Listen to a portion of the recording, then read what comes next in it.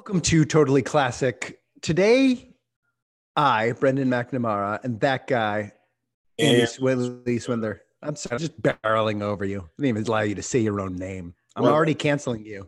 I've noticed I've often, I'll pause. Yeah, you paused, so then I was like, oh, wait, did I mishand off? And now that we're listening to them, because they're out there, I've been I should tighten that up a little bit. So leap on that. I know, and you were ready, and I was like, I'm not going to wait. Polished, non-canceling version of the intro. You're welcome. Yeah. And the reason that we both said cancel is because today's episode, the question of the day is cancel culture just accountability? And Andy highlighted an intensely important double entendre of the word just there that we may get into, or even you at home or on a bike ride or walking down the street or driving in your car or laying in your backyard staring up at a starless sky in an existential crisis. Go ahead and let that play out in your mind.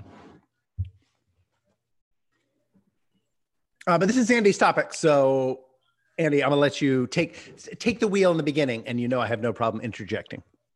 Of course, thank you. This is not super planned. We like to ask a question that we may or may not arrive at any kind of conclusion to. I know. It's not about answering the question. It's about questioning the question. Yeah. I think that's it. Right. Yeah. Which we're good with. And if you're listening to this, that means you're good with it too.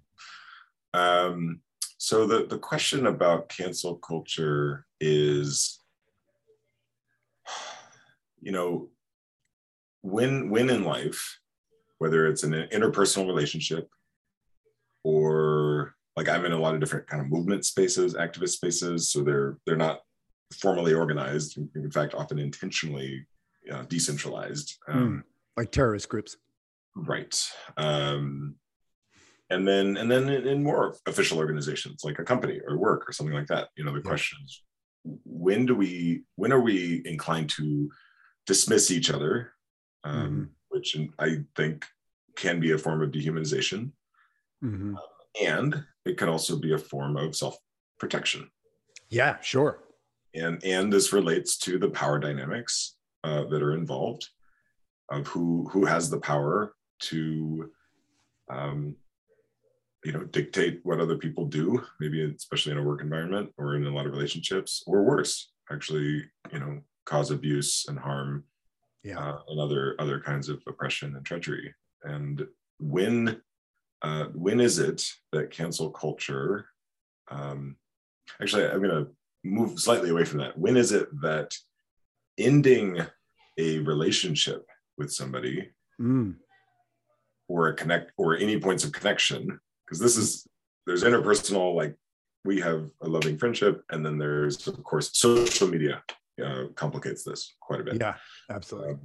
Because we might not have, I guess what in my judgment I would say are not really deep relationships with a lot of people on social media. And on social media, we're given a button basically to cancel people.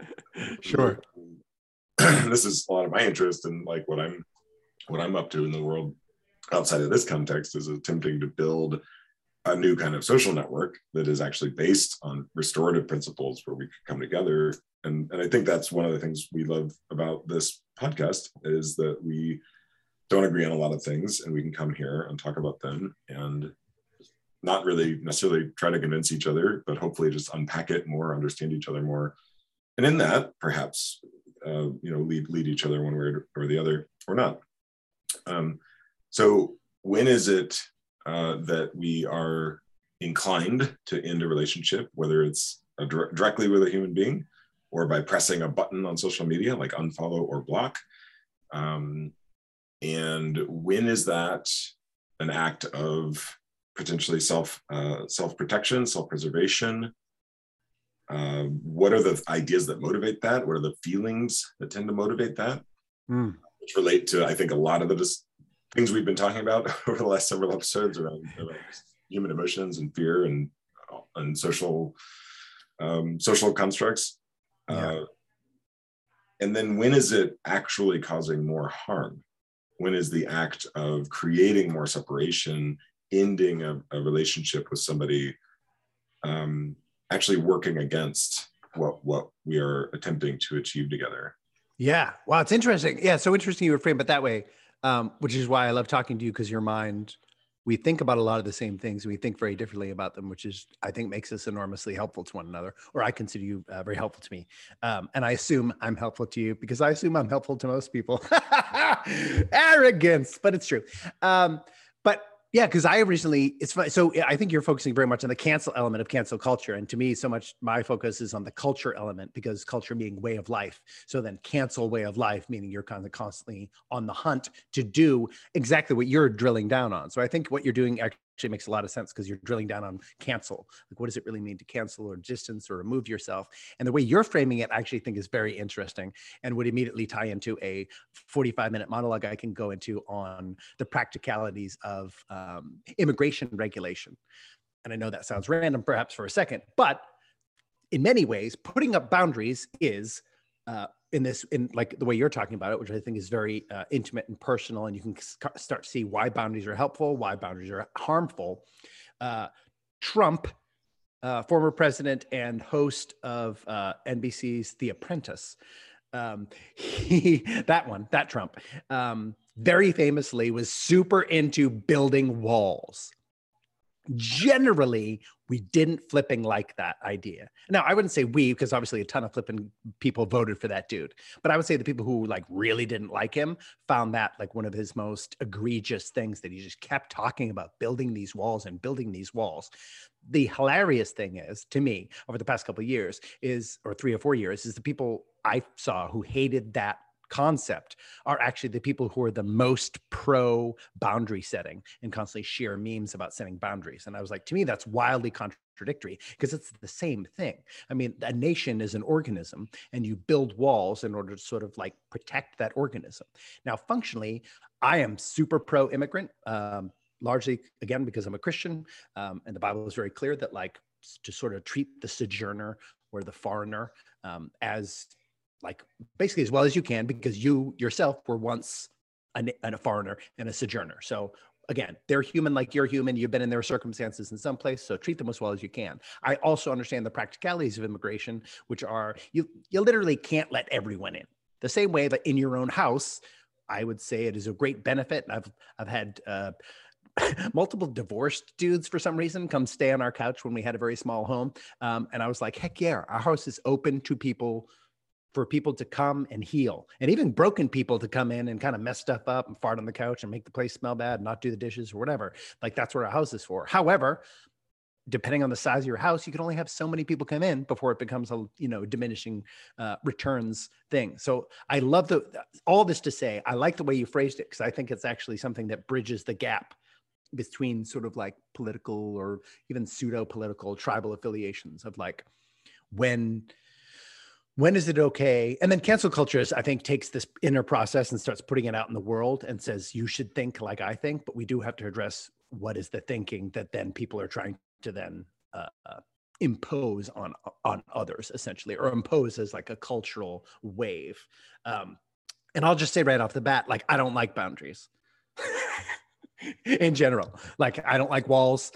We don't have a fence at our house. We're thinking about doing it to kind of like, because of whatever paranoia is about child safety. But like, I don't like fences. I don't like when people shut their blinds in the front of their house. I live in LA on like a relatively busy pedestrian street. We never shut our blinds.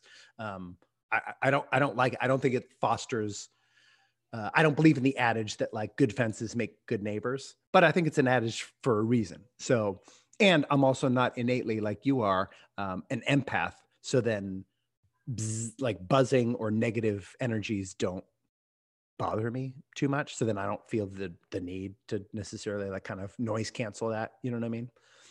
Anyway, all that to say, like, just a bunch of random thoughts, but also I think approaching this way is savvy. And I wanted to say that in order to like calm any rising thoughts in anyone else, that I was like, oh, this is a cool thing, that we're all actually into this idea and we all hate it. In different whoever's doing it, right? Like, we hated it when Trump's doing it, but we like when we do it. So okay, hold on a second. I mean, again, I'll bring up Donald Trump, even though I know we should stop talking about it. I hope he's just done as a political person. That's my thesis, and it may be very naive. In which case, I think we need to talk about him a lot because I didn't want to talk about him when he was running for president or while he was president.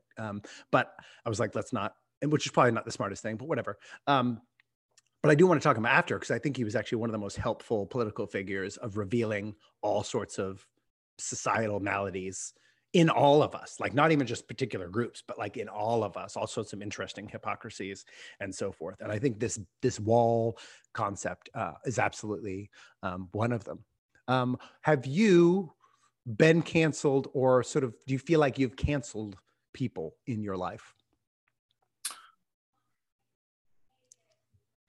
So funny now that I'm listening to this playback. Yeah, I can hear I do that smack thing.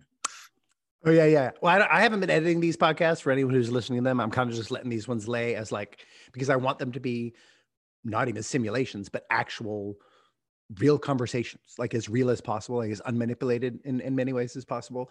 But I used to cut another podcast, and that was hilarious for particular people, how often I would have to go in and like pull out those little clicks in the timeline, pull it off the audio timeline, be like, there it is. And my mouth's a little dry, so who knows what's happening with my NPR mouth. We'll see how this episode goes. So that's it, right? So now now that I've encountered a reality about myself, there's a part of me that doesn't like it, right? Like, oh, yeah, cancel me. Yeah, canceled up. Maybe that's the depth we'll get to. Is a lot of it, I believe, comes from facing something in others that we don't really want to face in ourselves. We'll get to that question. I love that question. I wanted a couple pieces you pointed out though. Yes. One is you referred to culture as an organism, and one of my teachers, somatic teachers, who really goes deep in the science and the biology of various living systems as a way to kind of think about and reinvent how we are together and how we build cultures and movements. Pointed out at one point that the cells have a membrane, and they're permeable. Yeah. And decision. There's a discernment there about what is let in, what is let in and what is not let in. And one of my favorite quotes is from Prentice Hemphill, who said that boundaries are the distance at which I can love you and me simultaneously.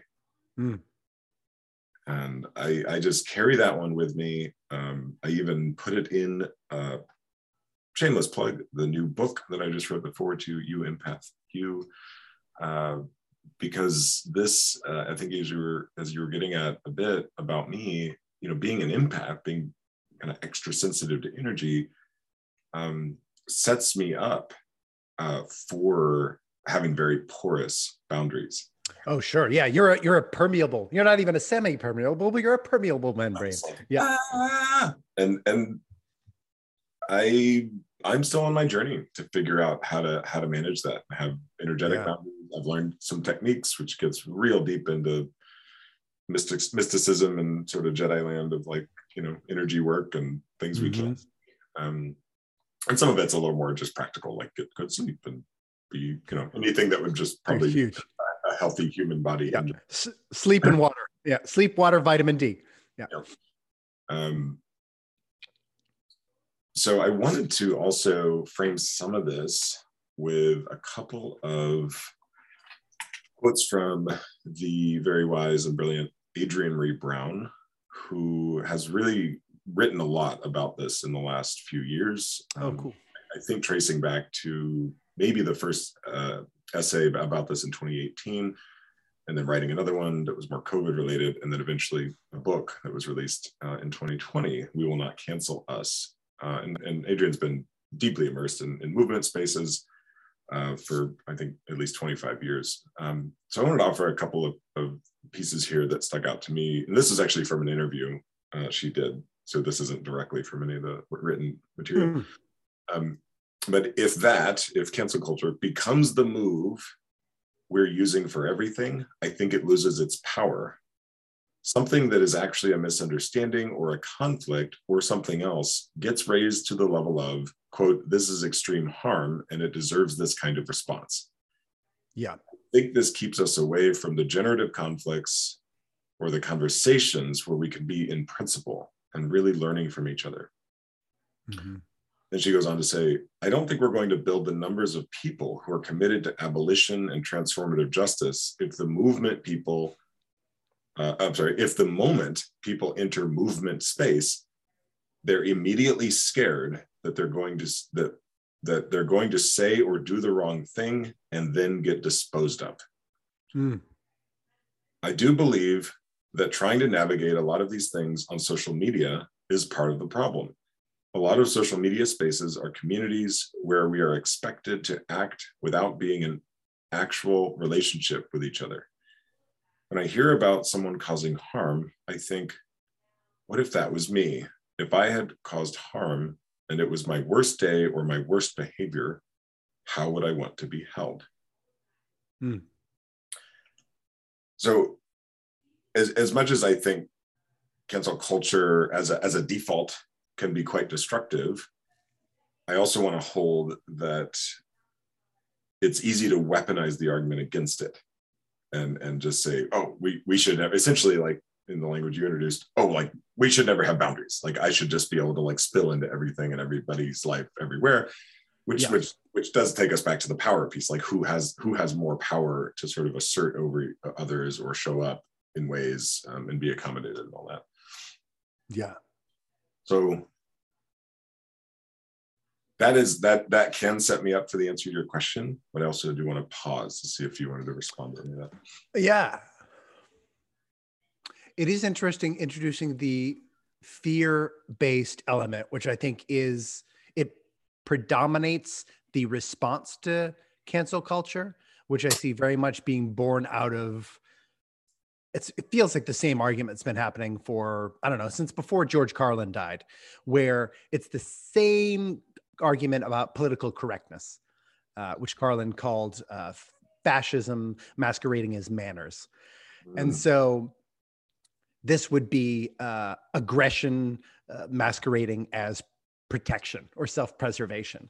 And I think she's drilling down on a very important element here, which relates to cancel culture at large and cancel or boundary making. And I love that you're connected to boundary making, because that's something I know way more about than even cancel culture, on the level of harm, which is, this is where you and I think we could be like a superhero duo. We would be so helpful. This could be a TV show, actually. Let me pitch the show. So Andy and Brendan travel from place to place where people have run into these issues where they feel like they're going to have to set up boundaries. Now, the reason they feel they have to set up boundaries, jumping off of this quote, is they believe someone is harming them or some interaction is harming them. Now, Andy will be able to, as an empath, feel whether they actually feel harmed or not, validating their claim of feeling harmed or threatened, validating their fear claim, which is an extremely difficult thing to do. I don't even know the equipment that would be necessary other than having like a magic man like Andy to figure out whether that's true. The second thing you have to do, just like in a court of law, you have to prove damages, right? You'd be like, oh, this hurt me and I have trauma and I couldn't do A, B, and C. So you need to pay me this amount of money. Then you have to prove damages if they're not immediately witnessable. And in terms of the permeable membrane of self we're talking about, it has to be demonstrable harm. So you can't just, but this is the crux of the thing. This is where we define the definition within the definition. So I think she brought up a great point. So if someone feels harmed, I think that's a great moment to pause and figure out, oh, okay, am I harming you? It may be the case that I'm harming you. It may be the case that I'm not. Your feeling can be valid in terms of like, it's a real feeling that you're feeling. Andy, the empath, could figure that out. I'm more of a rationalist, in which case I'll be like, okay, so your feeling's real. We've checked the first box. We still have to go check the second box. Has harm occurred? Just because you feel that there's harm doesn't mean there's harm. Just that you think there's harm doesn't mean there is harm. And this is the weird world we get into in our legal system as well, where I know there's this whole thing with like self-defense, and I've had this come up because my mother has had many interactions with the police, and they often ask, did you feel like the sort of aggression from someone else, and she wants to press charges or whatever? They will say, did you feel like your life was threatened? And I was like, I think that's insane, first of all, because what if you're a confident person, you're not really that worried about your life in which case you're like, I know I'm spending eternity, then why would I even really think that way? So that actually demands that you think in a very particular ideological bent. And then B, all you have to say is, oh, I felt like my life was threatened. And then, so that's why I shot that person in the face. So overall, I don't understand how that became a standard, but I think that speaks to something we're all wrestling in society, which is like, how do you demonstrate invisible harm? Because my goodness gracious, really, it sounds like an impossible task. I mean, I think as a scientist-minded person, I'd be like, well, it has to be visible somewhere, right? I mean, even if it's in a brain scan, pheromonally, somewhere. If it's completely invalidatable, then we're in a very scary place, because then it's constant trust. So then it's like, well, you're harming me. And then this is the problem. Then it funnels it into, and it makes it a power game, because someone has to win that, right? You're harming me. No, I'm not. I feel like you're harming me. I feel like I'm not harming you. I can't see any evidence of it. Yeah, but I feel it. Okay, but show me. I can't show you. Then literally, what do? You flip a coin? You know what I mean? Ultimately, that's what makes it the power game, because then the person to then and this is unfair sometimes, or I'm often the person who has been accused of like, someone needs to put a boundary up against me. Whoever makes the first break in the continuum. So if you're in Congress with someone, let's say in conversation, the first person to say, if someone says, stop, don't talk about this anymore, I'm putting a boundary up. Ultimately, functionally speaking, that person is the aggressor, even if they're telling you to stop, because you were in a continual Congress. They've turned it into a power game because they felt like it was a power game or whatever. But until then, there was no power element other than your individual powers. You know what I'm saying? So then to then say stop, you're actually turning this into a power game, which sometimes can be well deserved. Let's say in a sexual situation, we're both into it and it's feeling good. I think we're both on the same page. I'm grabbing parts of you, you're grabbing parts of me. But then if someone says stop, they absolutely have changed. They have made it a power game all of a sudden. And they're saying, hey, I'm asserting my power right now. I'm turning this into a power thing that wasn't a power thing. Now, how is your power going to respond to my power? And if it was sexual, I would say, go ahead and, for example, stop. But if it's conversational or whatever, then it gets into a very strange world. You know what I mean? Is there such a thing as conversational rape? I don't know. I equally love how different our minds work, how differently our minds work. Because I believe there's always power. Like anytime two people are interacting, there are power dynamics. And I know we were thinking about maybe doing a whole episode about power. Yeah. And so, I look at that probably a bit differently in the context that there is power in a conversation. There's power, I believe, in sexuality, power dynamics, power imbalances, and all sorts of. But it's not where I get stuck on a lot of things is where it's just this one binary. People kind of pick one dimension, and it's like it might be like, oh, men always have power over women, and I'm like, well, I don't. That's not my experience. There's lots of women who have had all sorts of power, over me. And I don't just mean in the sexual context.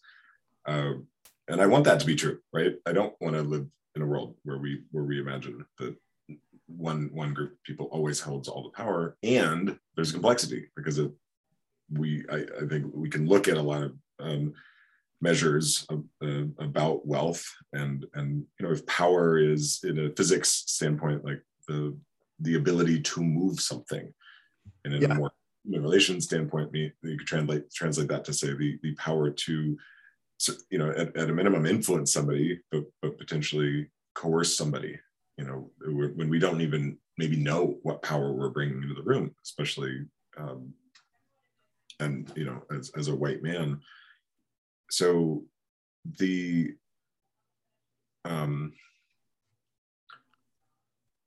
so funny. I feel like I have. In a male-female dynamic, I would say in general, I have less power almost exclusively. Like, for example, a woman's no is, I think, beyond subjectively, is objectively more powerful than a man's no. Yeah. I feel that way too. And we're of, as we've said, like very similar generations. And there's a lot of, we demographically kind of check a lot of boxes, and yet there's so many things about our lives and our upbringings that are different. And, but I think we also, whether or not we, all agree with the word patriarchy, which I don't mind using, because I think all you have to do is look at every president we've ever had and say, well, okay, yeah. Let's take out the charge and just say, well, look, come on, every leader of this country has been a man, most of them white. Yeah. Well, I think the human race dominantly across the world in every culture, dominantly, just percentage wise, is patriarchal and kind of always has been until honestly, like the industrial, like technological revolutions have altered that. But other than that, throughout pretty much all of human history, it is a patriarchy. So there's nothing wrong with saying that, And they're okay. So we'll put that in the agree column. Yeah. Oh, we totally do. Yeah. I mean, and I'm pro patriarchy though, so that we'd probably we can put those in the both. Yeah. I'm pro patriarchy that exists, not in the what. Yeah. We agree it's real and it predominates all human history. Yeah. But that's leading me back to something you were saying about. It's fascinating because I wouldn't approach it the way you would say. I want to be a superhero duo with you. Yes. For sure. Yeah, I would, and I appreciate your confidence in my empathic abilities. And to me, there's a couple things there. One is like I appreciate that you brought up the invisible harm, because I do think that's a lot of what we're trying to figure out right now. Huge. And in the context of power and patriarchy, we almost always are really talking about physicality. Like, oh, the average man may be larger and have more upper body strength than the average woman, for instance. Right. Yeah. But when we start to look at this invisible harm, and that's usually an emotional reaction, like, and there's I think a spectrum there where it could sort of maybe at large sort of feeling bad, and on one end it's really just like, oh gosh, that stung a little bit. That's like a bee sting. And on the other end of that is like re-traumatizing people. Like if somebody had a very acute trauma in their lives, or potentially even getting into intergenerational trauma, like, oh wow, that's going to take their nervous system a very long time to recover from. Like maybe they need to like leave work for the rest of the day, and that's going to affect to do life and move through the world. Yeah. And all of that. So my approach in if we were to go to people, this is why I've so loved leaning into the restorative and transformational justice communities, because that to me, I think what you're saying is true. Like if we just had to look at the evidence of harm, of invisible harm, it's like, what, I don't know, maybe science will have a way to measure that someday. There is some fascinating stuff emerging just around measuring, the cellular nature of intergenerational trauma and all this. But in a restorative or transformational justice context, it would be a dialogue. It would be a circle, and where we would not care about validating or invalidating whether or not somebody experienced harm in the classic sense of evidence, but to simply allow space for people to reveal their experiences. And again, not in that binary way. One of the binaries I think that's often quite limiting is a perpetrator-victim binary. And in a truly like transformational context, that we need to look at what's underneath why somebody perpetrated that particular harm and why somebody felt it. Because it might be the kind of thing where, oh, I said this thing to 10 people, one of them got wildly triggered. So that might be evidence that it's not like a general horrible thing to do or say, but that for some reason that exact interaction triggered something in this one person. I would argue that still caused harm in them. Interesting. Okay, yeah. See, I was like, I'm stuck in the world of I don't know. Like, I don't know. Like, just because, like, it's almost like someone testifying on their own behalf. In which case you're like, let's wait as something. I mean, it's something. It's not nothing, but it's nothing like proof, or it's nothing like truth at all. In which case, our interaction with it has to be like the way you're talking about. It has to be removed from the binary altogether. So that means you can't And this is very difficult, because to comfort someone in their harm, I wouldn't even say their harm. Let me back that up. To comfort someone in their feelings of harm, their perception of harm, is certainly my instinct. I love hugging on people. I absolutely head towards trauma. Love it. Down for it. I'm a run into the fire kind of a person. But even in that, I know I have a broken instinct to some degree, because to comfort harm that does not exist can be affirming to their misperception, because it validates the feeling. And I know I deal with this literally every day too now as a parent, right? So then when my children are in a harm space, I have to very carefully navigate, or perceived harm space. I have to navigate my desire to comfort them, which I often do. And then I try to, this is just how I do it. I don't know if this works in your spaces or relates to it. Like I will then go and comfort, like hold, get down to the level 2, sometimes physical contact, if that's what's like kind of agreed upon as you kind of feel each other out. But that's usually what happens. Let's say take someone on my lap, and then kind of like, okay, let's breathe through the feeling. And then we have to figure out whether it was ultimately, was it fair or not? The way you responded when your sister said that, is that fair or not? I know it's a real feeling, but sometimes, and I don't use this word with my kids, but ultimately I find a kid version of saying, your feeling is bullshit. It's not real. And especially in people, and this is even more so when people are reacting out of previous trauma. If you're flipping out because I did this thing because it reminded you of some other thing, you're mad at them, or you're mad at yourself. And that's all, listen, it's always intermingled.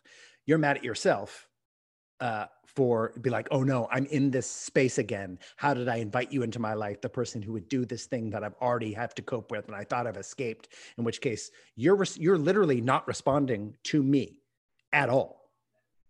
Like it is almost pure happenstance that I'm here. And this is just expanding out for a second. That can be the danger of that applied to cancel culture, because then it says, I've defined internally what harm is, and maybe collectively, if I'm a whole group of people who agree with me and affirm my internal unprovable self, and then we are all going to go and make sure you don't do that to anyone else, when possibly that person did nothing to anyone.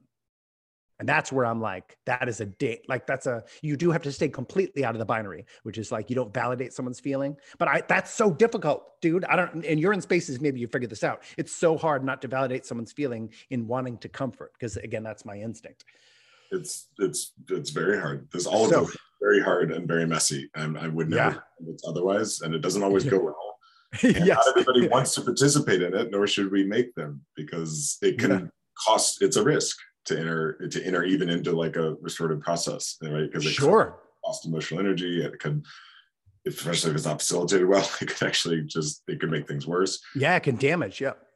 You know what? I don't have, kids, but I love you bringing that up, because I am aware that,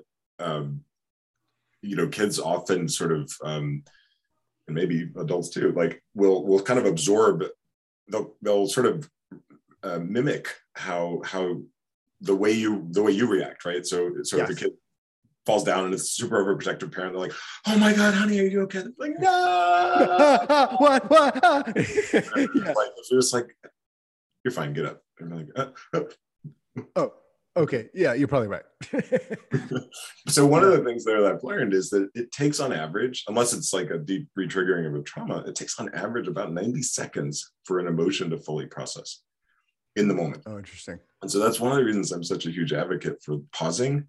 Yeah. And there's a framework, and it can seem kind of silly, which maybe is a good thing, because it just makes it a little more lightweight. Silly is so helpful. It's the ouch oops framework. Have you ever talked about that? No. Are you familiar with it? No. But it's just in any setting, and it's often shows up in more I don't know, anti-racism spaces, things like that, where we imagine that there could be conflict and triggering happening. And not assuming that it's always going to go one way necessarily. Like this group who we argue has more societal power is always going to trigger the group that doesn't. Because I think, in learning about this stuff is hard for anybody. And that's not to equivocate. It's just, it kind of can honor anybody's journey. So it basically works like, oh, that stung. I'm hopefully on the bee sting end of the spectrum. And Yeah. if you're allergic to bees, we'll leave that out of here. Yeah. I watched the season 2 of Bridgerton. I get it. But, and then everything just pauses for a moment. Mm-hmm. And it's that person's decision whether or not they want to unpack the ouch or not. Mm-hmm.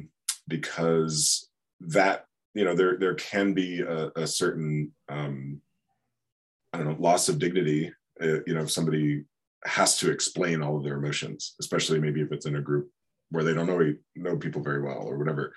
So it can. Oh, wow. Okay. No, sorry. That was like a moment. Go ahead.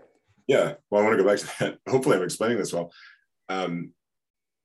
I think it is ideal, perhaps, that it can be generative if they do explain it. But I left another piece out. So it's important, I think, to grab these things in real time, again, because of the emotional processing. Because I think what happens is if we don't have the time to process those emotions, then they can become trauma. Then they kind of get lodged. They're like, it was like this thing that wanted to get out or wanted to process, and it got stunted, right? It got held up. So if you do it in real time, then you know that they were reacting to somebody that was just said. Like, yes. So you would say something, and I was like, oh, and I would just say, ouch.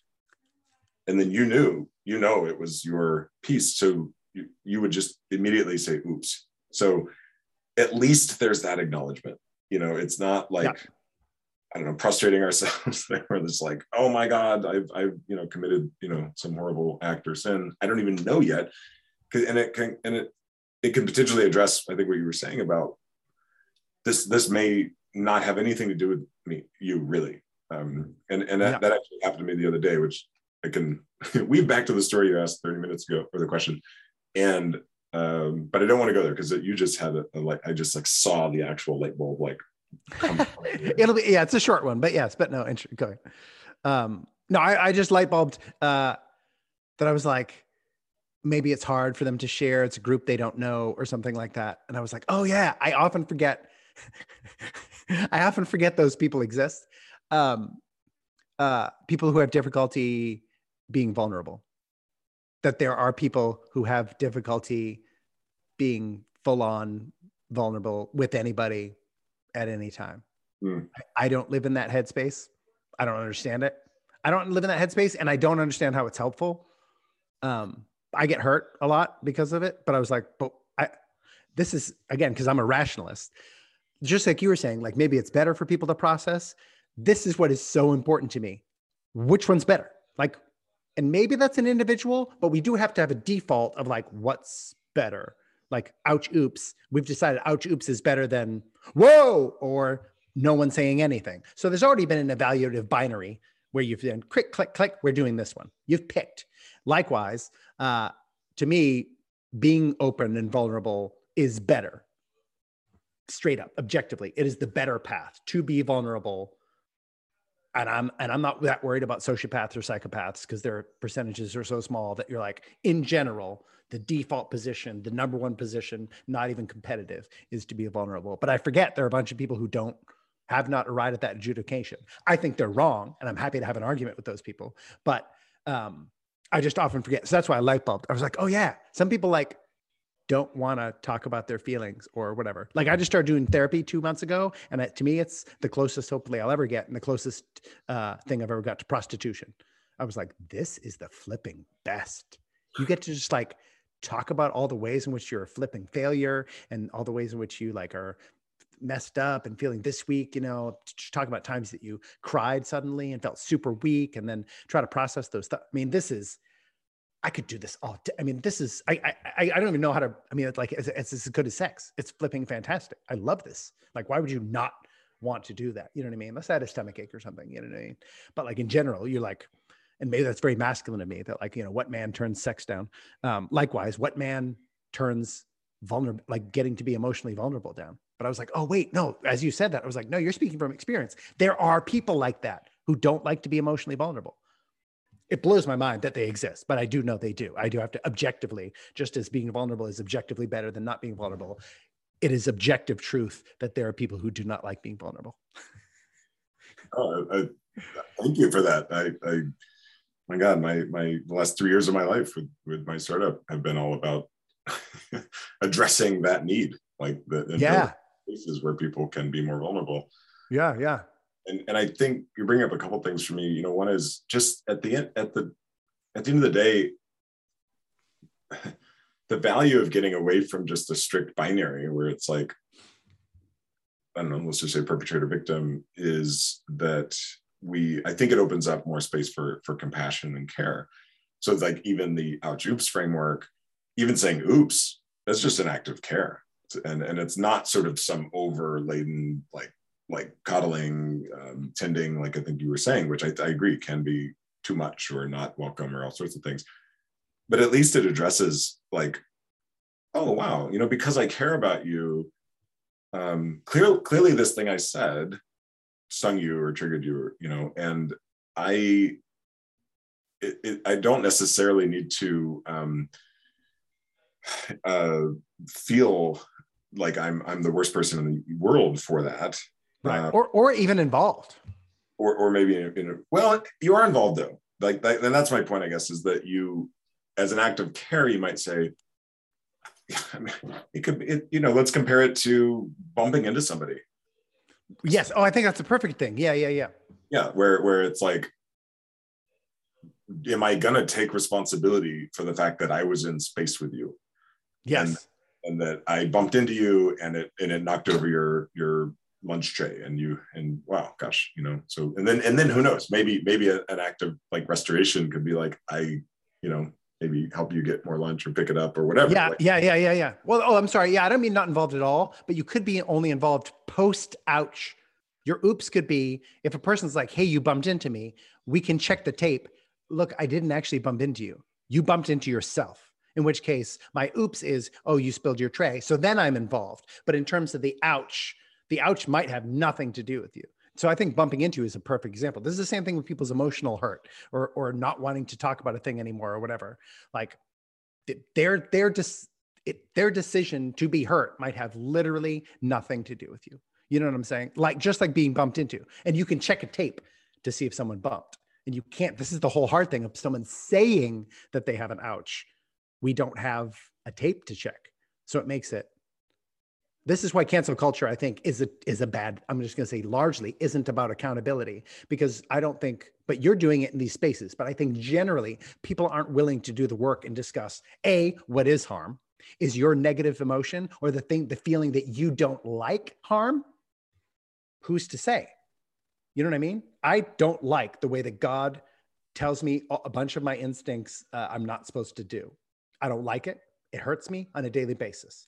It benefits me temporally and eternally. So my adjudication of what things I like or make me feel pain or make me feel ouch or make me unhappy, those are ultimately non-relevant categories in assessing whether harm has been done to me, because benefit is done to me through things I literally don't like. Same thing with exercise. I don't like flipping working out. I've gained much benefit from it but I don't enjoy the process. I don't like doing it. Most of the time when I'm like literally in the process of doing it, I know people will be like, once I start working out, it's great. No, I don't understand. I do it going for a walk in the sun. No, I don't like it. I don't like it when I'm doing it. I don't want to go do it. But I do it and then I gain benefit from it. You know what I mean? I'm saying just like we all have these categories. And so this is the dangerous thing about cancel culture, is because so often until you have definable harm, like a Harvey Weinstein, in which case you're like, oh, all right, well, no, he literally, there's like enough eyewitness testimonies of him literally causing harm. So then we can all feel very safe in it. And the problem is like once we've weaponized a mob to deal with actual danger, then that mob gets kind of excited because talk about power. Then it becomes a power game because you're like, oh, look, because he had power and used power and we are going to use our power to outpower his power. We're going to fight fire with fire. But if it's invisible harm or things of like, oh, this might affect. The Kevin Hart thing is a good example. If he hosts the Oscars, then that's going to harm people who feel like people are allowed to say things like he said that made people feel harm, which isn't harm. It's just emotional hurt that we still have to figure out whether it's real or not. And then, so we can't have him do that, or else that might make more people feel bad. Because then it just becomes, I don't like the way I'm feeling. And that's not, I'm not the ultimate adjudicator of what is good and bad for me. And so that becomes so difficult too. So like, what is harm? Oh my God. I mean, talk about zooming in too much, but like it really is, it's so important. And I love that you're in spaces that are intentionally examining this, because you have to figure it out. Is harm just because you say it is, and this is the whole problem living in a country is about the pursuit of happiness. Then basically anything that we all grow up with this, and even if it's conscious or subconscious, we have this systemic emotionalism to our lives, which says happiness equals good. And if something makes you unhappy, then it's bad. Or if someone says something that makes you unhappy, then ultimately they've violated you as a citizen, they've violated your unalienable rights. You know what I mean? Which is like, oh my gosh, oh no. The Bible says, faithful are the wounds of a friend. And I'm like, man, that's flipping true. Oof. Yeah, better are the wounds of a friend than the kisses of an enemy. You're like, it's flipping true. But it's hard to navigate. Again, I think the intentionality you're pursuing makes a ton of sense, because this is why making it a way of life is like, we have to be so flipping careful about this sort of thing, down to the teeniest level. And I love that you're pursuing interpersonally, because that's the cellular, you know what I mean? That's the cellular level. Yeah. Anyway, you may disagree with some of the things I've said, but I just, that's where you sent my brain. Oh yeah. General disclaimer. If I don't, retort every single thing Brendan says, it does not mean that I can consent, or that silence does not equal consent when you make 17 points in one little rambling soliloquy. One of the ways I'm exploring this is in a legal setting. I'm lucky to live in one of 3 neighborhoods in Chicago that has a restorative justice community court. Oh, it was the first one opened up maybe 4 or 5 years ago, and then 2 more opened up in late 2020, I believe.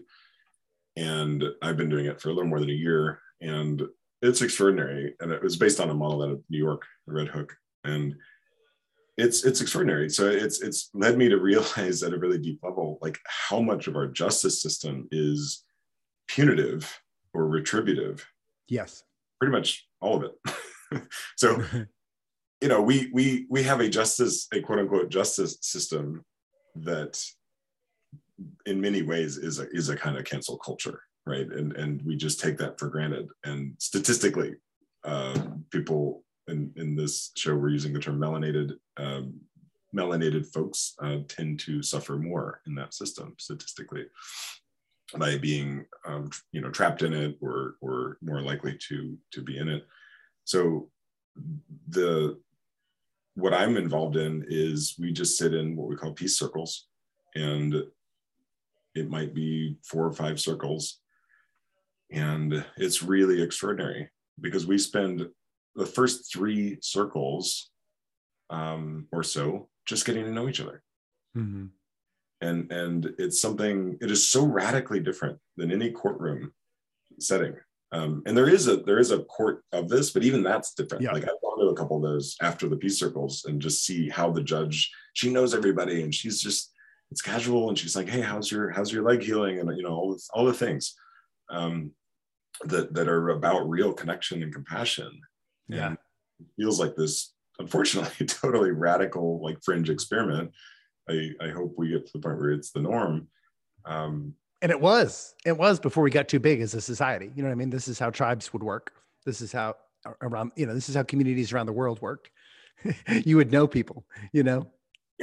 And yeah, you're right. Like, sit in council and sit in circle and find and get to the depth of what was underneath this perpetration, this act, this thing, especially if it, maybe in that context harmed a community or harmed multiple people.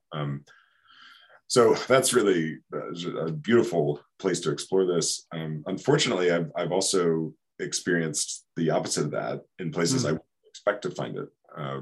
including activist spaces and Yeah. that I'm involved in, where and worse still, and I think we're both very sensitive to when people put a label on something and then don't live by it. Like Yes. I've been in spaces where I have been the one with the spotlight, and they've been labeled as restorative processes, and they're anything but. I mean, the format Yes. was For sure. more resembled a tribunal, where a lot of Yeah. people with a lot of social power squirrel away and kind of gather a bunch of evidence and then come and deliver that. Yeah. Really no other process. I was even in one where I was demanded to apologize. Yeah.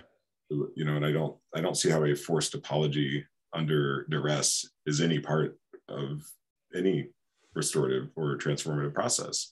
Well, I think it is so funny. Just I want to, because you're telling your story, I want you to tell your whole story. I think apology is actually at the root of, and lack of apology and fear of apology is actually at the root of our, in many ways, our legal systems or these structural remedies. In that, in our culture, we are like, and I know this is like a kind of a wink, wink, joke, but it's a very real thing. We're a wildly litigious culture in the United States of America, especially, which makes it so apologizing is beyond vulnerable in terms of just admitting fault, but it's vulnerable in terms of like the financial future implications of how someone could then weaponize your apology as an admittance of guilt, and then in which case, then literally it can ruin your life, when really an apology is the thing that could forego all of this trauma. You know what I mean? In a lot of ways. Whereas, because then if you can seek remedy before it gets to that point, but again, because of that janky system, which is maybe just maybe it's relatively good like our legal system is like fine. You know what I mean? In terms of like world legal systems, but like, it's just too many people. But then because of that litigious nature and this rapacious nature for us to kind of consume one another, that if you could just apologize ahead of time, then the tribunal wouldn't need to happen. Once the tribunal stuff comes in, then it's almost like you've missed that opportunity. So then trying to force that which should have already happened with a outside process. I mean, I can only imagine what that felt like, but please take us back to that moment.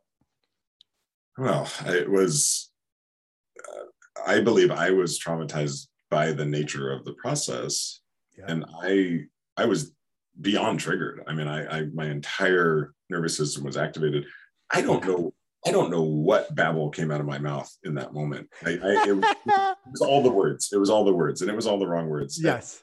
I later heard through the grapevine that like I didn't perform well, and I'm like, is that what I was there to do? Was to perform? Yeah. Yes, Andy. Yes, I'm an actor, and I'm telling you that sounds ideal to me. But I know the feeling you're talking about. But I was like, that doesn't sound ideal to you. Who's, again, if you're empathic, that's exhausting. My somewhat lack of regard for the audience is enormously helpful for me as a stage performer, where like, I'm here to be true and tell the truth and interact with my people up here.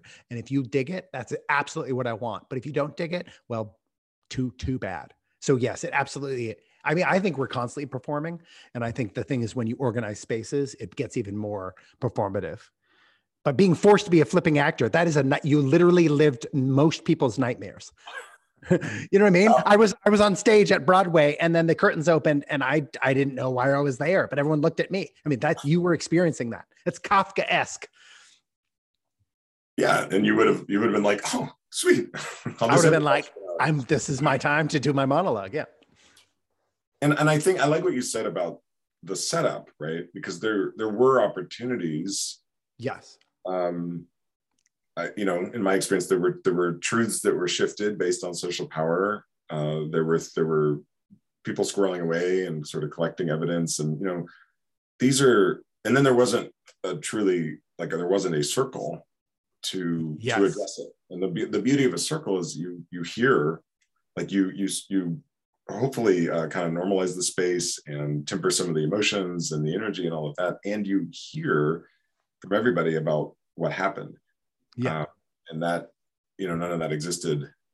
So, in that case, and what's interesting in the context of cancel culture is that wasn't actually canceling. Technically, I wasn't being kicked out of the community. I mean, it felt like that. I mean, and this is fascinating, putting myself on the in the spotlight here. To your point about were my feelings valid, I bet a bunch of people in that room would have had more of your attitude. Like, no, you caused harm. Your feelings are not valid. Yeah. Or your feelings are justified. You should, again, there's nothing wrong with making someone feel bad on purpose.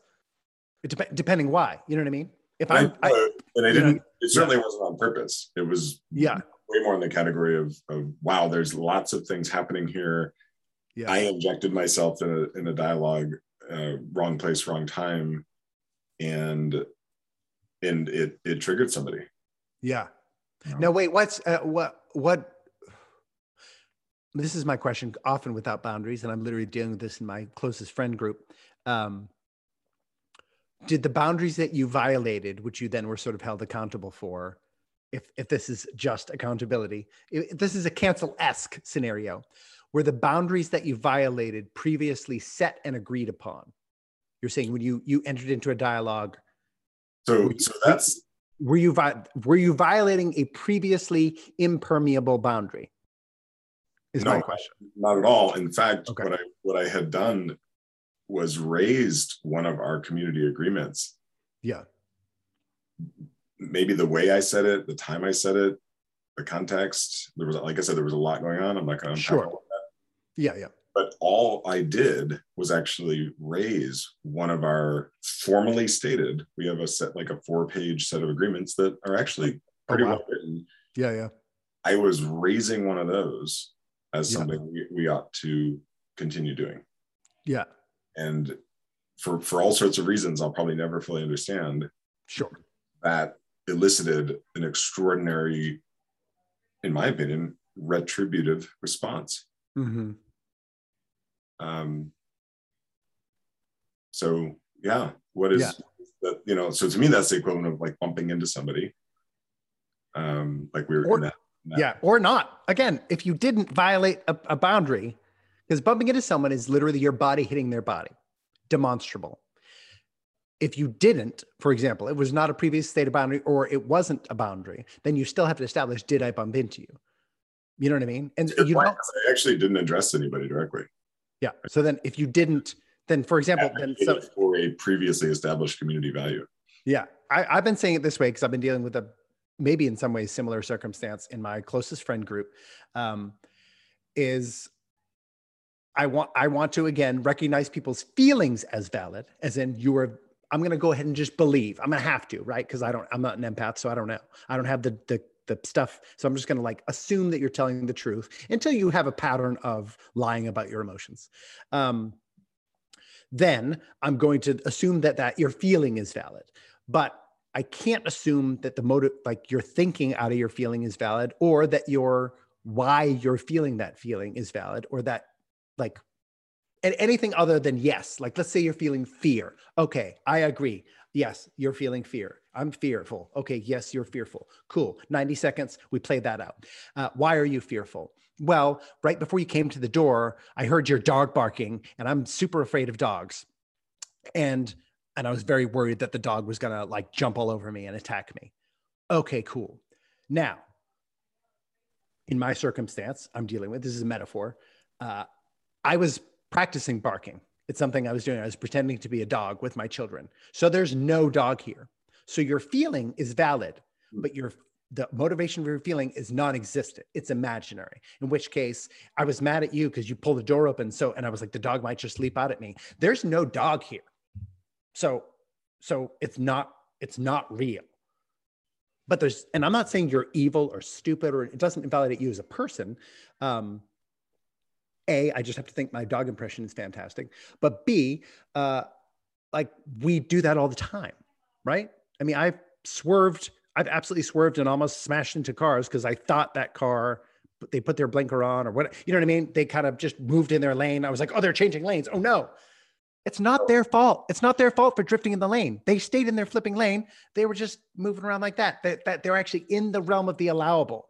And it would be irrational of me and just straight up wrong, literally wrong for me to say, well, they caused my accident. No, they didn't. My reaction to their allowable action caused the accident. And so that's what I've seen with these boundary things. And as far as I know, I'm willing to even be wrong.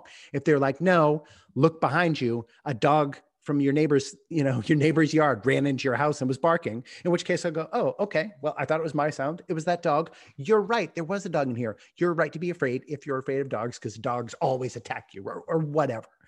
I'm in a situation now where, because I'm a rationalist, I literally, and this is all done virtually, which I think is so helpful. I think social media is a great place to have these conversations. I think like when you're doing things all in a virtual realm and they're all capturable, I love it, because you can go back and check the tape.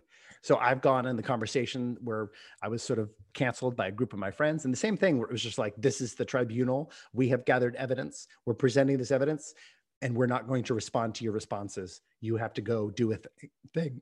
I went and did the thing. I came back and I looked through all of our communication before they said that you're a bully and you're basically violating our boundaries. There were no boundaries stated in any text message. I went through dozens and dozens, emails and text messages. There were no boundaries. So I was like, okay, at some point, I recognize you feel this way, but I think we leapt out of the realm of nonfiction into fiction. And if I'm wrong, please show me. Like if I missed a message or whatever, but it's all recorded. So we can go through all the documents and then address the feelings and be like, okay, your feelings were, again, I didn't have oops language. I could have oopsed it when they felt that way. I didn't, because I was like, but it's not real. That's like somebody going, oh, you bumped into me. And I was like, I didn't. I was 3 feet away from you. What, like literally, what are you talking about, lady? You know what I mean? And so I could have responded more, but this is the thing where I do think objective reality, and it's hard. I don't know how to do it either. How to like operably put rationality in companionship. The head and the heart have to stay together. We can't head off into this world of just heart.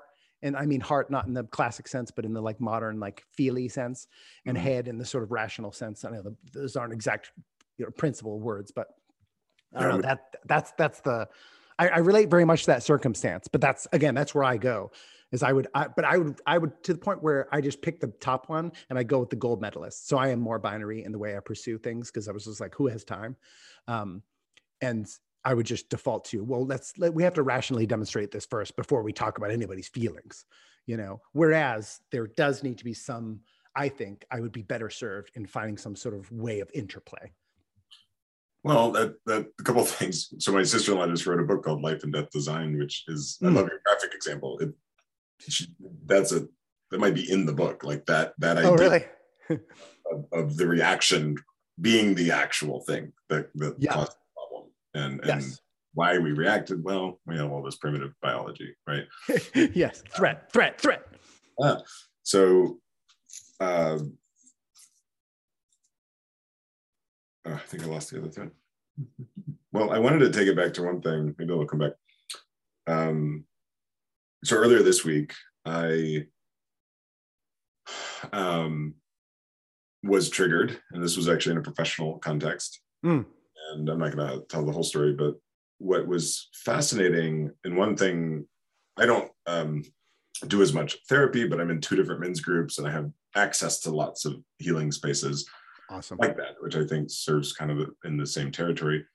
And my reaction was that I knew I was triggered, and I don't think I retaliated anyway. I haven't received any information like that. She didn't, so I think I did an okay job in the moment being like, oh gosh, I'm triggered, but I'm going to kind of navigate the rest of this. Here's where I am. Land the plane. Shake. Oh. Yeah, I'm here. The landing gear's out, but we got it. Maybe we had landing gear, but maybe one of the trim tabs was messed up. Anyway, exactly. So get your metaphor straight. I happened to have one of my men's groups that night. I was so grateful, because that's a place I can bring that kind of work. That's exactly what we do. Is we do some deep somatic work, and I probably did an hour of like somatic processing around that. Before that healing work, I mean, I wanted to cancel her. I mean, there was a part of me sure that so I'm not immune to any of this. But I don't think it's healthy. So this is a good example generally of why I'm such a proponent for healing and having more access to healing spaces, whatever they may look like. Because once I really don't think she did anything. I mean, in that oops, I would have said, ouch. I don't, in the moment, I just wanted to like blast her with fire. I mean, I was just like, oh my God, you are the enemy. You have hurt me. Like every protective, retaliatory, kind of emotion came alive, and even lingered, and that's like we get entrenched because then the stories circulate, right? And that's how we're wired. Yeah. And that happened for me. But then after that process, where I went back to the thing that was actually being triggered, which was literally like this thing I often go back to, probably when I was around like 10 years old. It was like, okay, just unpack, peeled off another layer of that, soothed it, and it really worked. I mean, now when I think about that interaction, it's neutralized. I'm like, oh, it's even kind of like, I can almost laugh about it, like, isn't that funny how I reacted? Because it's like, you didn't really do anything. But if I hadn't done that healing, it'd be stuck in there like target enemy. Yeah. I think that, to answer the question, because I think we're close to time, to answer that question then, is cancel culture just accountability? I think when cancel culture is just or justified accountability, then it can be helpful. But I think in general, cancel culture is not at all anything we should be holding on to or trying to justify, because I think what we need actually is an accountability culture, right? Because heading straight to cancel can't be the thing we lead with, or even the thing we're aiming towards. Like we have to kind of get to canceling. And I think it's a process, Now some people, again, just like, I don't have the time, but like even having that as a hair trigger assumption, as you just realized, like it's not healthy. It doesn't come from a healthy place, but actually we need an integrative culture. You know what I mean? So even if you have an instinct to cancel, again, you have to validate your cause. You have to validate your reasons for canceling. And then really you have to seek out like actual, I think for me, you have to seek out apology and forgiveness first and foremost, like way, way before you get to ever even try to get to canceling. Because canceling, I think, is what you're talking about. It heads all the way to the legal system, and punitive. It really heads at that point. You're already you ran straight into punitive. Whereas I think even in the process, we can use some of the tools of the trade, of the legal trade, because there's some helpful things that are just deeply human or rational or perceptive.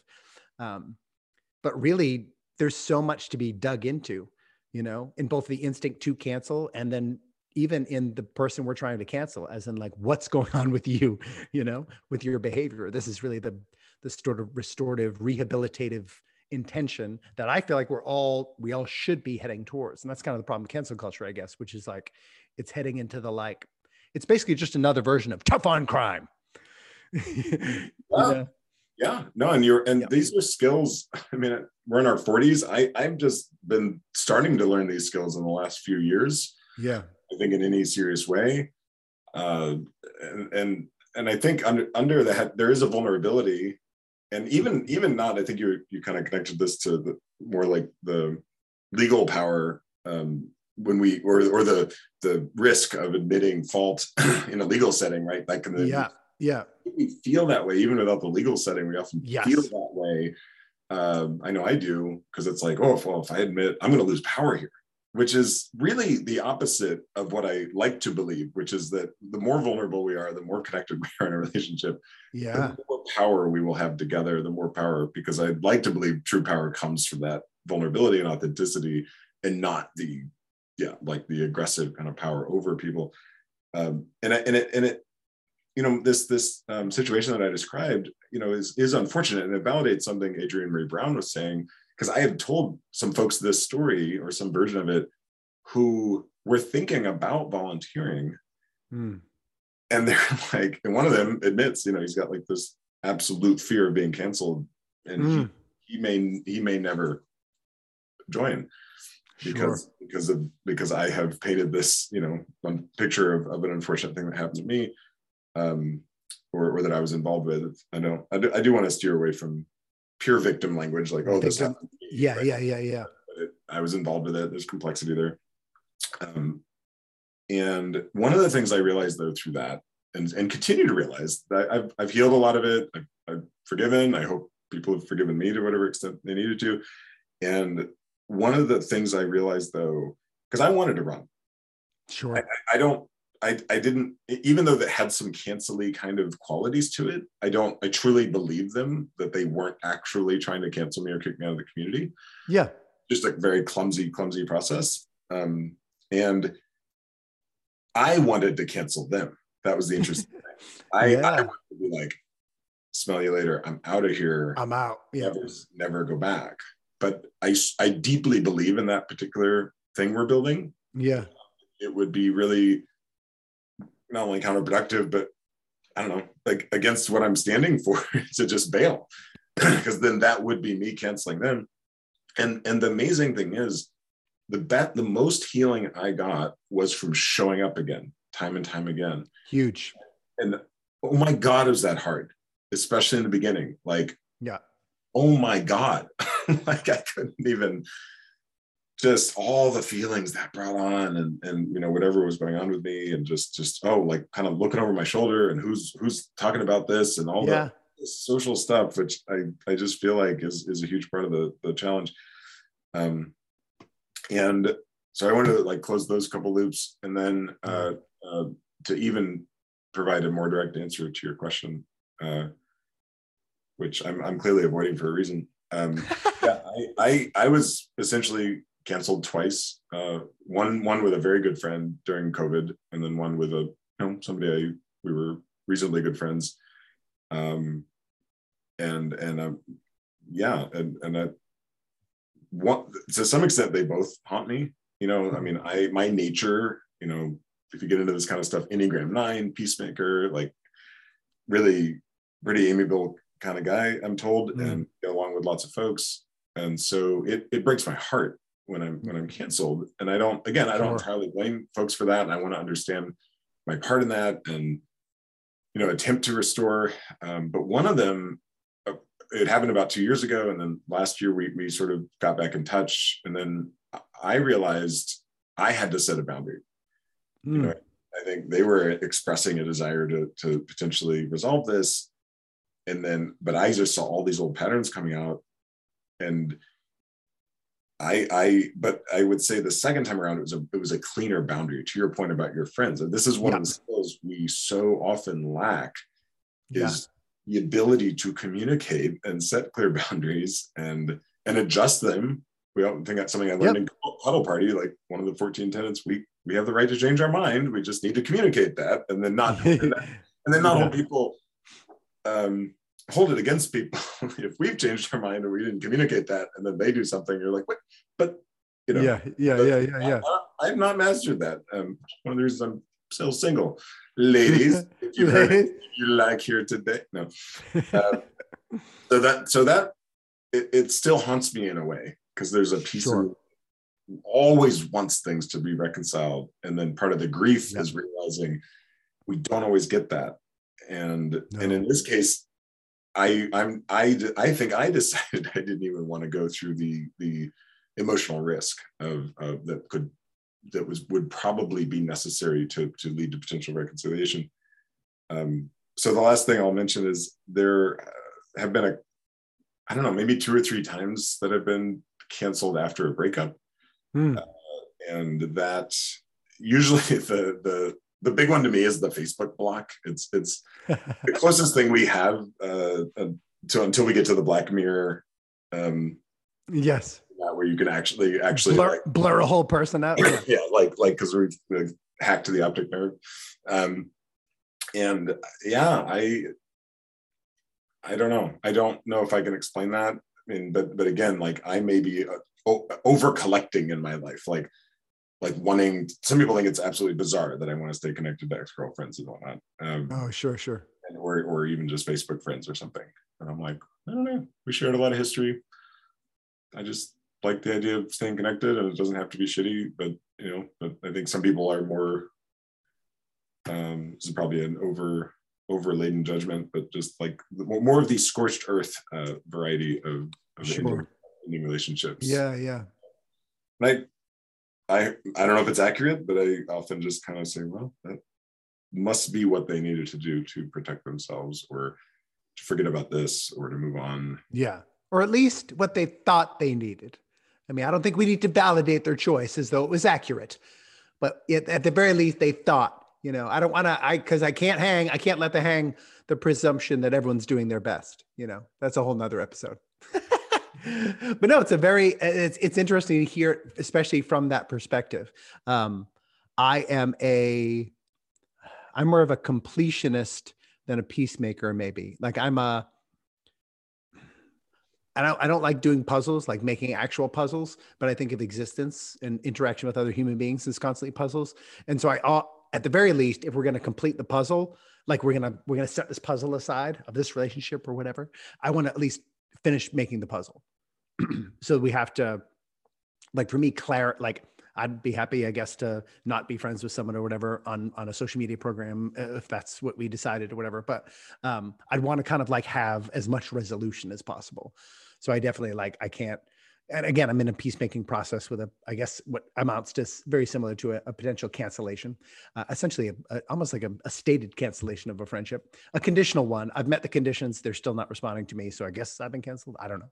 But my whole impetus is to, well, if nothing else, let's get this clean. Let's clear this up. So then we can set this aside as like a thing. It's a done thing. Like it's like a work, like we completed this piece of art that was our relationship.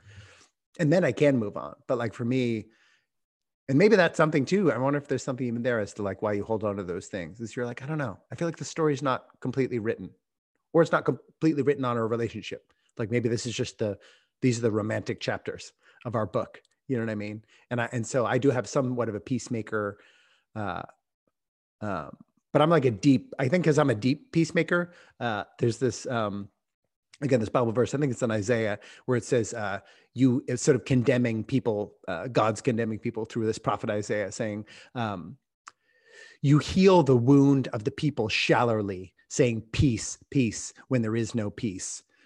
And so I was like, oh, shallow, being like, oh, okay, we figured it out. We've settled it up. You know what I mean? People who just kind of like peacekeepers instead of peacemakers. You know what I mean? You're just kind of like, oh, let's keep it peaceful. Let's keep it. Okay. Let's just settle that. Let's move. There might be conflict there. So let's stay away. Whereas I'm like I want to jump in, mess it all around until like we've finished the piece. You know what I mean? It has to be a whole intense thing. So I don't know, but in some ways we actually have some like divergent, but actually similar instincts on that whole thing. So it's really interesting to listen to you process it. Yeah, you too. And if I kind of cut that right, yeah, I no longer, I think I might have for a long time thought peace was just sort of not being in conflict. Yes, I yeah. believe that, because I think a lot of times, no, we're not actually connecting. We're just sort of settling for like staying in our corners and not bumping into each other, but there might be all kinds of things that we're not addressing, and in all likelihood is we're missing an opportunity, to go deeper. And I know we need to wrap up, but I think a whole other dimension of cancel culture we can tease out maybe for another day is, that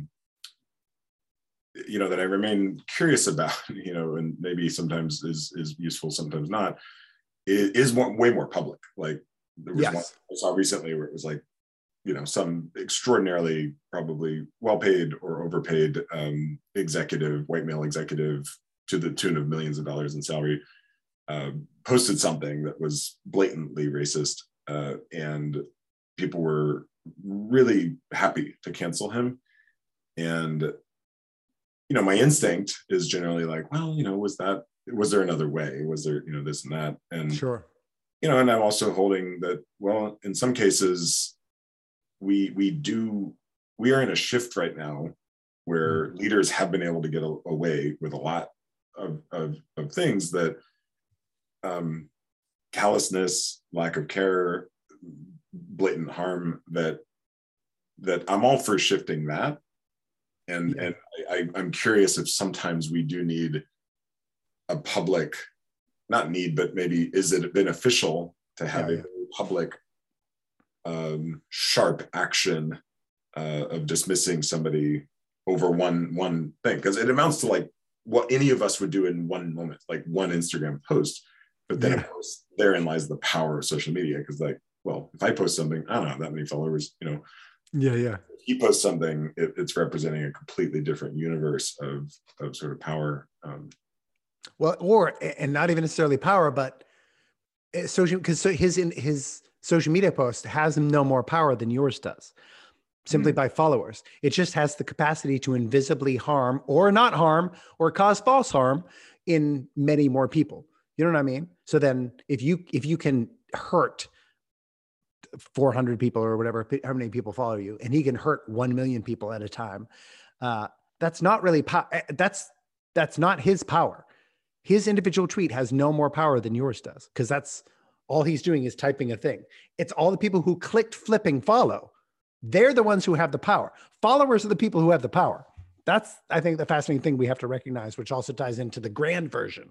If you're following someone on social media, you had the power to follow them and unfollow them. They didn't force you. They had no power to grab you and put you in line with their speech. So you canceling someone, you literally came there with your power, and now you're trying to wield your power against this person. You know what I mean? Their follower count doesn't grant them any power over you as a harmed individual, which is that's when it gets fascinating. This is why when things zoom out from the more conscious, individual, small circle things get really dangerous, which is why I'm like, let's not do that. I think public shaming, though, the opposite tack on that, he doesn't have the power. They have the power in the first place and completely, or they all have the same amount of power he does, at least in the social media interaction, which is the only place that was happening. There's no more or less. So then, unless they think that people following him somehow gives him power, but that's illusory. That's saying celebrities have more power. And it's like, until they can actually manipulate it or do anything with it, not really. Not like, you know what I mean? And you know, not at a certain level, once you have literal, actual, like, power to impose things on people or whatever, it can be a slightly different thing. But in a social media interaction, you don't have it. However, I believe in public shaming. I think public shaming is perfectly helpful. I think shaming people when they've done wrong things. If someone keeps grabbing some girl's breast at a party over and over again, and then eventually you're like, hey, cut it out. Hey, cut it out. There's nothing wrong. In fact, it's the right thing to do for you to say it flipping loud. Stop doing that. What you're doing is gross. You're being gross. We can all see you being gross. That's it. Now, I think you have to accelerate to public shaming. You start with private shaming, but eventually, and this is how cultures have worked in a tribal sense throughout history. There are many shame and honor cultures that have developed and prospered because of it. You have to honor those who do things well and beneficial to the community, and you shame those who harm the community. So then in some ways, again, the systems, you know, the systemic inclination is not in and of itself wrong. But I do think we have wildly inappropriate assumptions about where we're functioning in that system, you know? Well, and that, I think, as I read some of the arguments against this particular guy, that seemed to be more in line with, like, let's make an example out of this guy. The argument seemed to be, in some ways, even less about it. It was kind of taken for granted that, like, oh, nobody should post that kind of thing. Which we can also tease out the whole Twitter Elon Musk free speech thing, which we'll do another time. Yeah, but it was, you know, and I happen to agree with that. So I'm like, yeah, that's some bullshit to post. But it seemed to be much more about, like, people in that kind of position need to be held to a higher standard, because he does influence, I can't remember how big the company was, but let's assume it's like 1,000 employees. Like, he influence, and in many cases, direct power over thousands of employees. And there's also this correlation being made, right? With, like, oh, he posted this thing on wherever it was, Twitter, Instagram. Ergo, he must show up that way in all of his power structures and his. Yes. Yeah, like that has any relevance to any of his employees. All of his employees, by the way, he has no actual power over, because they're not in prison. So, you know what I'm saying? This is all the things when we confuse what power actually exists and doesn't. He has no power over any of his employees. They can quit immediately, unfollow, power gone, quit power gone. So there's no real, I mean, now people in government do have actual impositional power. I just got a thing on my door the other day from Raleigh that they would start fining and continuing to fine me if I didn't cut my grass. So that has they do have some power that I literally can't quite escape from. But not the dog barking. Not the dog bark, not me making my dog sounds. But I mean, this is the fascinating thing of like, let's get them. I mean, again, this is beyond judgment, interestingly enough, into execution, right? This is judge, jury, execution. We've already decided what the sentence needs to be, and he needs to be held accountable for this. That's the amazing thing. Because of course, like I'm a follower of the Bible, which says, judge not, let you also be judged. It also says, judge you therefore with righteous judgment. So this means we're all going to judge. We should judge. This is how we evaluate all circumstances. And sometimes we're even going to be part of the jury, depending on if we're in a relationship with the person we're judging.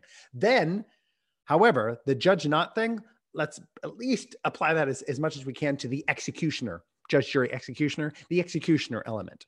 You starting to mete out what you think the punishment for someone else's crime is in and of yourself. I mean, whoa, y'all.